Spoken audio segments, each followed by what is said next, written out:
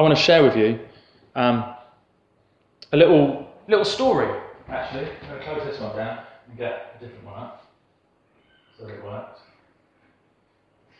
That is nice, isn't it? Like that. Well, yeah, if you go behind it, that would be nice. You're right. There we go. Right, that's it. Right.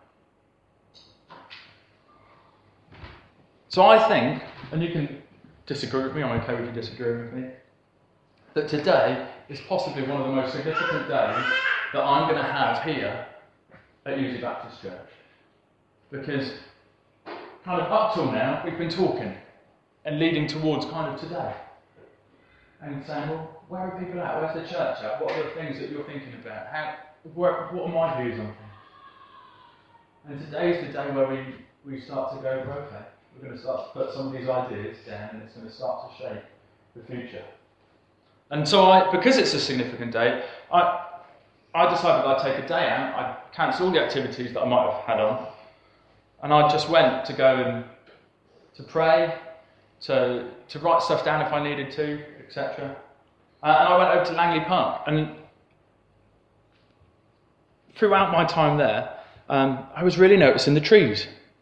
So many of you have probably been to Langley Park. So here's a tree. Now, I spotted lots of trees, so don't think that they're all going to be exactly the same tree. And you might think, well, that's not from that tree. That's fine. Just want us to think about the tree, a tree. So you've got a tree there. During the life of the tree, seeds, in one form or another, will fall from the tree. Happens that this particular seed fell a little while before I went to the park, but on the day that I'd gone to the park, I got home and we just pulled this out of a pot, or Amy had, and we weren't sure what it was when we saw it growing, because it was with the raspberries. How it got with the raspberries, I do not know. But whether you can see it or not, that was a conker. And it had started to grow. Seeds fall to the ground. Some seeds get eaten. When the seed is eaten, it provides life to others. It provides life to different creatures. Some seeds fall in just the right place at just the right time and get the nutrients they need, the right amount of sunlight and water, etc. And they start to grow. As the tree grows, it is itself alive, but it also gives life to other creatures. It provides food and it provides shelter. As the tree grows, it goes through seasons when it's in leaf, which we're enjoying as we come into spring, and those times when it's not, when it's just branches. The leaves fall from the trees and provide food and shelter for different creatures. The leaves break down. They provide nutrients for the soil. Flowers and plants will grow. They generate more life. As the tree grows bigger and bigger, so the cycle of life continues. More leaves, more seeds, higher and higher, reaching up towards the sun. Then after many, many years, and some of the trees that I saw in Langley Park, it will have been many, many, many years, the tree does possibly one of two things. It either dies or it's cut down. But either way, it goes on providing life. You see, the dead tree provides life to all sorts of creatures and plant life that grow on it and under it. It breaks down, continuing to release those nutrients into the soil, and the life cycle continues. Alternatively, if the tree is cut down, the wood can become useful in different ways, depending on the type of tree that it is. This particular tree, does anyone know what it is? It looks like a weeping willow. It's a good guess. Has anyone been to Langley Park? Yeah. To the Arboretum? And seen this tree? Anyone read about this tree? No, it didn't stand out as particularly significant to me at the time. Is it what? It's not one for cricket bats, but it could be. This one is the California Bay Laurel. Anyone know what the California Bay Laurel is known as and what it's good for? No? Well, the wood is considered what's called a tone wood. And it's used in the construction of acoustic guitars for the backs and the sides. So you see, the tree continues to give life in a completely new way through the playing of music. It brings life, not in the way that was perhaps first envisaged when that seed fell from its parent tree. It was a completely different way now, but it brings life.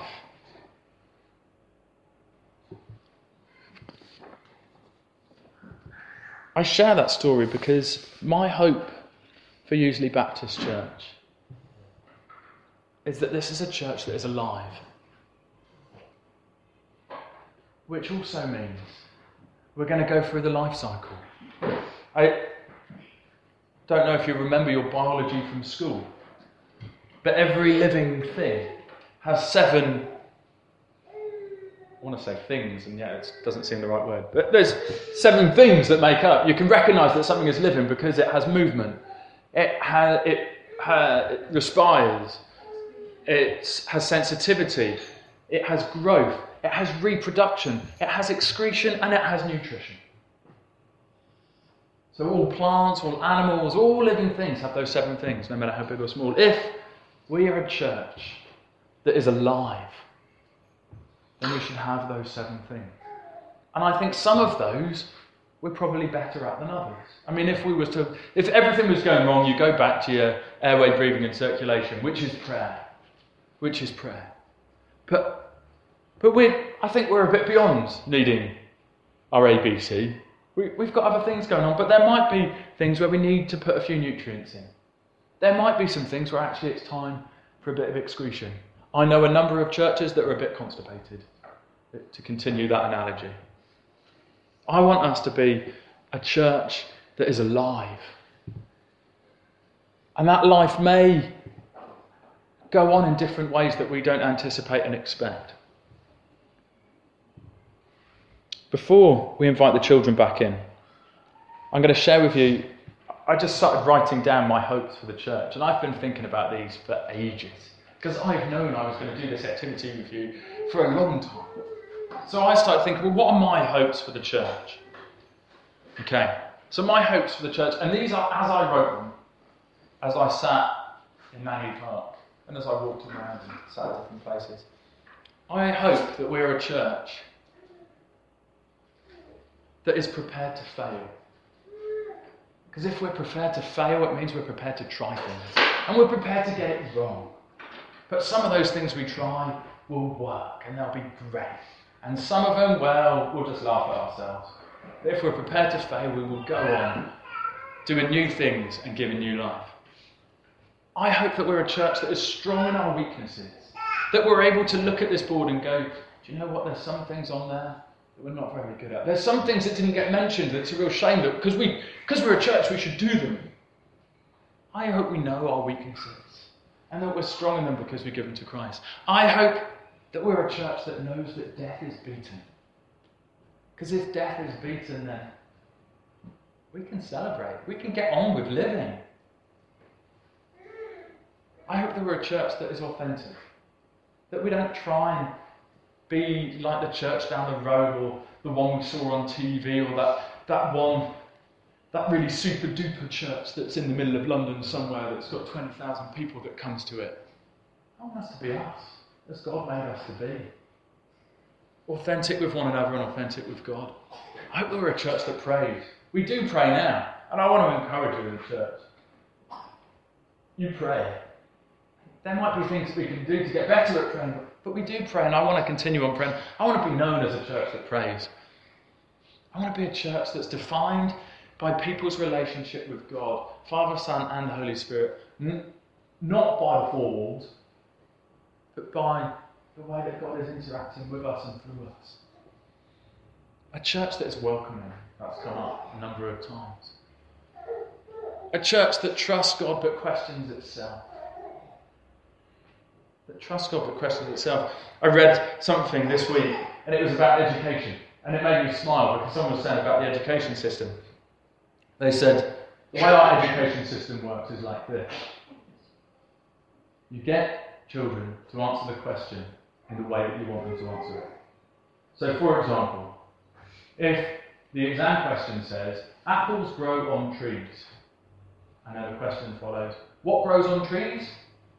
And the person writes, leaves grow on trees. We all know that leaves grow on trees, but they would get the answer wrong in this particular exam. Because we know that apples grow on trees. It says so in the statement. And if that child says, no, I would think, leaves grow on trees. No. And we get them to do practice tests and practice tests and practice tests until they know to give the answer that apples grow on trees. And so they finish at the end of the education system knowing how to answer the question in the way that they're supposed to answer it, without thinking. I want us to be able to ask the questions and ask the questions. What grows on trees? Do you know what? Yes, apples grow on some trees. Leaves grow on trees.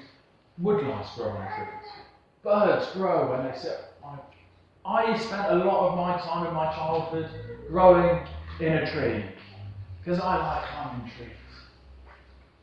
I want us to be a church that's able to ask questions and do you know what? We'll go, why are we doing that? Well, we've always done it that way. Oh, okay. Or we've always done it that way. Is that the way that we should continue? I want us to be a church that's honest. That's probably one of the hardest ones. Honest with ourselves is probably the hardest. Honest with each other. And honest with God. Being able to say, you know what?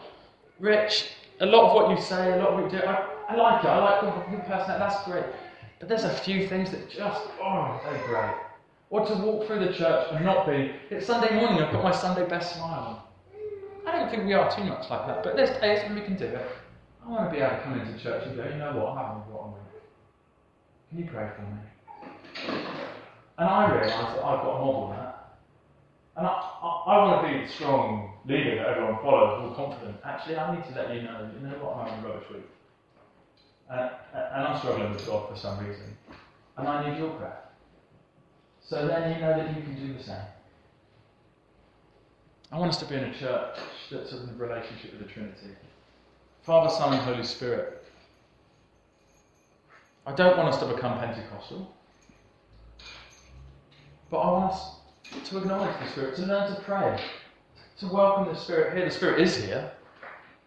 And to be able to recognise the Spirit. I know that my strength in my relationship with God is with the Father and with the Son. That's where I'm at. And I'm being challenged about that. But where does the Spirit come in? I baptise Destiny. In the name of the Father, the Son, and the Holy Spirit. But we're only praying the Father and the Son because, dear Heavenly Father,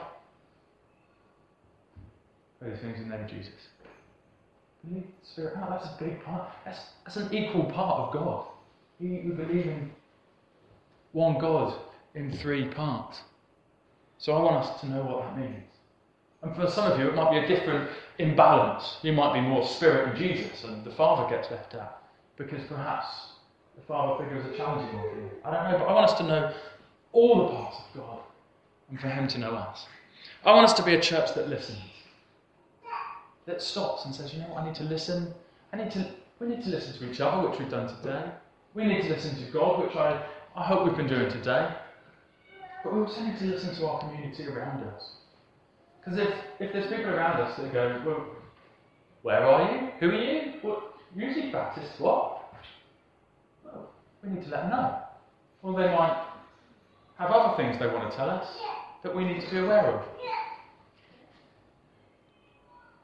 I want us to be a church that is generous. To be known for its generosity. Now, we're not the richest church in the world. But wouldn't it be great if we were known just because we're generous? Generous with our prayers, generous with our time, generous with the resources that we do have. I want us to be a church that's an example.